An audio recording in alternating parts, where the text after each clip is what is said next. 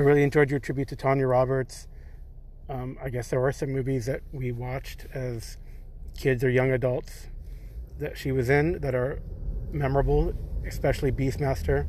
I do want to remind the listeners, however, that Dar wasn't the hero of Beastmaster. We all know it was Kodo, who sacrificed himself valiantly at the end to save the world.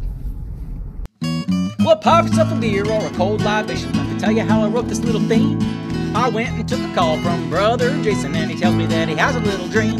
He says he needs a backwards intro to begin his podcast, and I ask him, what you got? He said, I'll start off with some talking and some moody clips of popcorn fighting, fantasy explorations, and some groundness exploitation, kickstarts that I'm watching, and some blind unboxings, full month horror movie marathon. Sometimes I let the dogs come on, contests, and of course you know it's all about games. Faster, slow down, let's just start with the name. It's the Nerds RPG Variety Podcast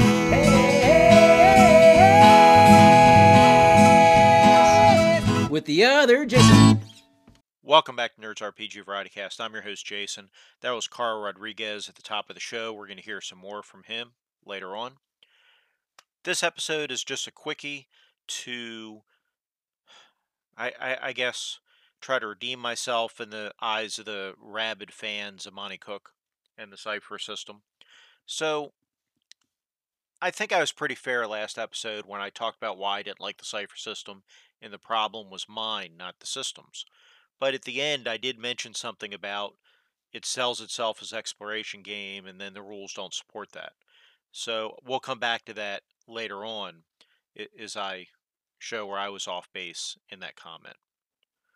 I'm going to start off by reading out a forum post. Well, it's not a forum, it's a Discord post from Che Webster of Roleplay Rescue himself. We talked about my episode, and we talked about how I probably overstepped with the exploration aspect, as I mentioned earlier. And Che posted this comment on Discord. I think exploration in Cypher relates to the story, because Monte Cook's methodology is role-playing is about telling stories together, not exploration in the sense I previously used it, as far as world exploration. I also believe in Cypher exploration is a campaign element, and you can't get that from a one-shot. But whatever, you're allowed to be wrong. And then he included a little, one of those smiley faces with a wink on there to show it's a good-natured comment. Now, Che and I are on good terms, I think, and I think he has a good point here with the exploration. We're going to talk more about exploration later on. But so I've only played one game of Cypher. How can I talk about exploration doesn't work? Well, to be honest, I got that from looking at some reviews of Cypher and some posts about what's wrong with the system over on RPGNet. There's rpgnet.net. I don't know, the big purple, the big liberal RPG forum online. And so I went off comments on there, and they were talking about it. And actually, when I go back and read those, I probably misremembered them a little bit, as we're going to hear. So I'll talk a little bit more about exploration after we hear Joe's call. But I want to thank Che for his input, and I think he has a valid point there. Because Monte Cook apparently in his book, The Best Game Ever, talks about telling stories together as opposed to players experiencing the story the GM tells. And I think there's a lot to that, and I'm a big fan of that, where everybody's working together. I've said it before, I'll say it again, I'll set up a dilemma or set up a scenario, and then the story is wherever the characters take it to, and the players really are the driving force. So I fully support that theory. But in addition to that Discord post, there were also some other comments people called in. So let's go to the phones.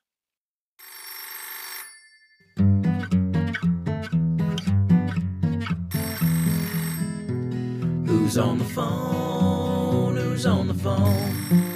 Who's on the phone? Who's on the phone? Well, maybe it's your auntie or a joke by your spouse, but the operator screaming is coming from inside the house.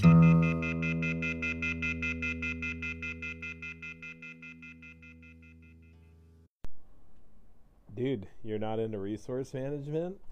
I think you need to turn in your OSR card then, man.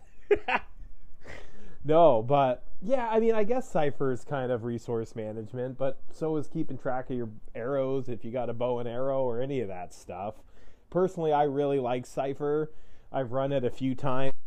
I would say, from a GM perspective, it is very good for exploration. It's got a lot of really useful tools as well as advice and stuff for running exploration style games, especially if you're playing. Numenera is the only system of Cypher that I'm familiar with, so I'm just talking about Numenera when I'm talking about Cypher. But yeah, it's got a bunch of really cool things, plus the whole idea of the ciphers themselves, these little one-shot magic items, totally rule till they go away. Peace out. Okay, that was Joe Richter of the Wheeler Woe and Hindsightless podcasts. Thank you so much for the call, Joe. I really appreciate it. And yeah, from doing further research, which I should have done before I did the last episode, yes, it appears that you get experience for exploring, not necessarily for combat. So I guess and going back and rereading the comments in the threads that I had looked at a while back, I guess the complaint really isn't so much that the game doesn't give experience for exploration, it's the mechanics don't really support it, as in your character builds and all your things they talk about, really emphasize the combat part, not the exploration part. So I don't know. I haven't played it, so I'm willing to admit that I don't know what I'm talking about here, and I will defer to Joe. But what I will say here is that as far as the OSR goes and resource management, he is 100% right. But I did say last episode that I don't think RPGs and I don't think board games either fall strictly in the Euro game and Ameritrash categories. Some do, but there are a lot of games that cross over those two categories. And in RPGs, we see that a lot. Dungeons & Dragons is a great example. There's a lot of resource management in Dungeons & Dragons, but there's also a lot of randomness and dice rolling. Some RPGs don't have that randomness and dice rolling at all. They're strictly resource management, and some mix the two. And actually, that's a point that Carl Rodriguez is going to pick up on. So let's go to him. Hey Jason, this is Carl responding to your Cypher system criticism. I guess it's a combination then, if you believe it is resource management solely to do cool things, because you can proc certain abilities if you roll a 17 to 20 depending on your build. So yes, you have your little pools that represent both hit points and abilities to increase chances of doing things or tip certain talents or abilities within those three pools, but you also can roll a natural 20 and cool things will happen. All right, that's my comment. Okay, Carl Rodriguez dropping some knowledge bombs because he's actually played the game. I played one session, but he's actually played the game, unlike me. So apparently, Numenera, you can do cool things by just rolling well in some cases. So that's good to know. Yeah, I didn't know that, so that's my fault. I'll admit my experience of the system is reading the quick start rules for Cypher and playing one game. So, But we have another GM who's run the game that has some comments. So let's go to John Allen Large of the Red Dice Diaries RPG podcast and hear what he has to say. Hey there, Jason. It's Johnny from the Red Dice Diaries. Just been listening to your episode about the Cypher system. Very interesting. My exposure to it's fairly limited. I mean, I've run a bit of Numenera. I didn't mind the system too much. I mean, as you rightly say, different things just strike a chord with different people. I mean, I've got to admit, I'm sort of with you a bit on the resource allocation. It's not really my vibe. Anyone else who enjoys it, that's grand, but it's not really for me. Did I enjoy running Numenera, which is my exposure to the Cypher system? Yeah, I ran it once ages ago, ran like a little mini campaign. Once I finished running it, though, I put the book back on the shelf, and I've not really felt compelled to pick it up since. Now, nothing against the system. It just didn't really strike a chord with me. Anyway, I enjoyed the episode. I hope you're keeping safe. Stay well, and I will catch you soon. Thank you for those comments, John. I don't really think I have anything to say to that, other than I'm curious. You've played a lot of Fate, and you've played a little bit of Numenera. What's your what is your take? And of course, this question isn't just for John Allen Large; it's for any listener. I'm interested in people's opinions and thoughts on comparing GM intrusions in Numenera or Cypher System and compels in Fate. And I realize there's some differences there. The GM intrusions do make it easier for GMs to mess with players without guilt because you're offering them that carrot on a stick. You're offering them experience points, although they let the players refuse to take them. And Fate's got compels, which, So I'm kind of curious how people think of those two systems compared to each other. I'm also kind of curious for my listeners that don't play Fate or Cypher. So just really quickly, the idea of a GM intrusion is a GM intrusion in the Cypher System allows the GM to introduce a complication for players. And they say, well, if you accept this complication, I'll give you an experience point, and you can give a buddy an experience point. And if you don't want to accept this complication, you can pay me an experience point and it won't happen, right? So they're going across this frozen lake trying to get over to the village on the other side, and the GM says, hey, GM intrusion time. The GM intrusion is the ice is going to break. So if you want to accept the ice breaking, I'll give you an XP and you can give your buddy an XP explaining why your buddy gets the XP. Or if you don't want the ice to break, you can pay me an XP and this won't happen. That's a basic GM intrusion. What are the thoughts? Now, what this does do, and I do think this is a big plus to the system, is a lot of games have hero points, bennies. Savage Worlds has bennies, things like that. And a lot of times that economy of handing those out is hard for a GM to manage. GMs forget to give them out, or you're trying to get that balance how to do it. And by codifying it with GM intrusions, Cypher really makes that easier on the GM, and I think that's a good idea. In fact, I think Cypher does a lot of things to make it easy to run, and I think that's good. Like I say, I enjoyed the game I played in it. The system rubs me a little wrong because I'm lazy and don't like resource management, but that said, I think Cypher does a good job on what it's designed to do, and I would definitely play it again. But I am curious on people's thoughts on GM intrusions. So call in with that. Call in with any other comments you may have. I will say now that we're at the end of the episode, in the show notes, I talk about the Monte Cook cult taking me to task. I'm kidding, folks. If you like Cypher, great. And I've said I enjoyed my time playing Cypher, even though the little hairs on the back of my neck stood up a little bit. But that said, I don't think it's a bad game. I think it's actually really good for a quick game. I think it gives GMs tons of resources. So I'm not attacking Cypher. I'm not attacking Monte Cook. And for the people that called in or weighed in, whether on Discord or whether by messages, I don't think you're rabid members of a cult.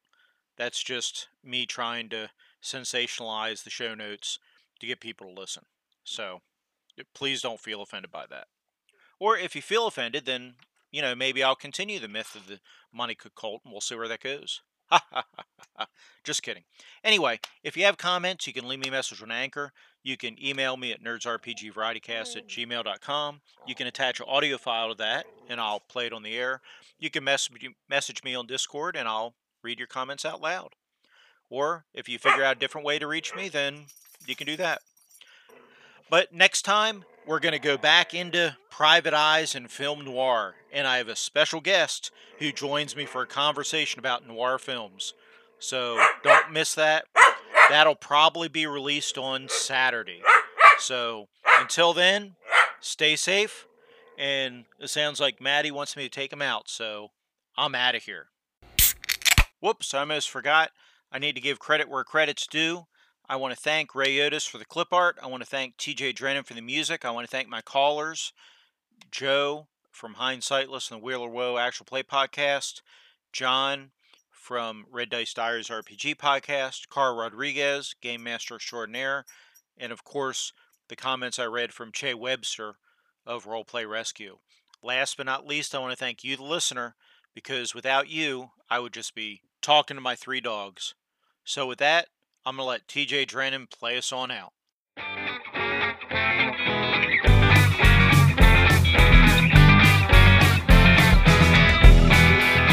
Who's on the phone? Who's on the phone? Who's on the phone? Maybe it's your auntie or a joke about your spouse, but the operator's screaming it's coming from inside the house. What's in the box? What's in the box? What's in the box? What's in the box? Well, the audience was pretty sure he took a pretty head, and the only question left is if I could shoot him dead. Bring on the gold, bring on the gold. I want some more, bring on the gold. Well, your butcher is a dustman and your moil is quite a tipper, and I'm assuming that your partner back there in the wood chipper.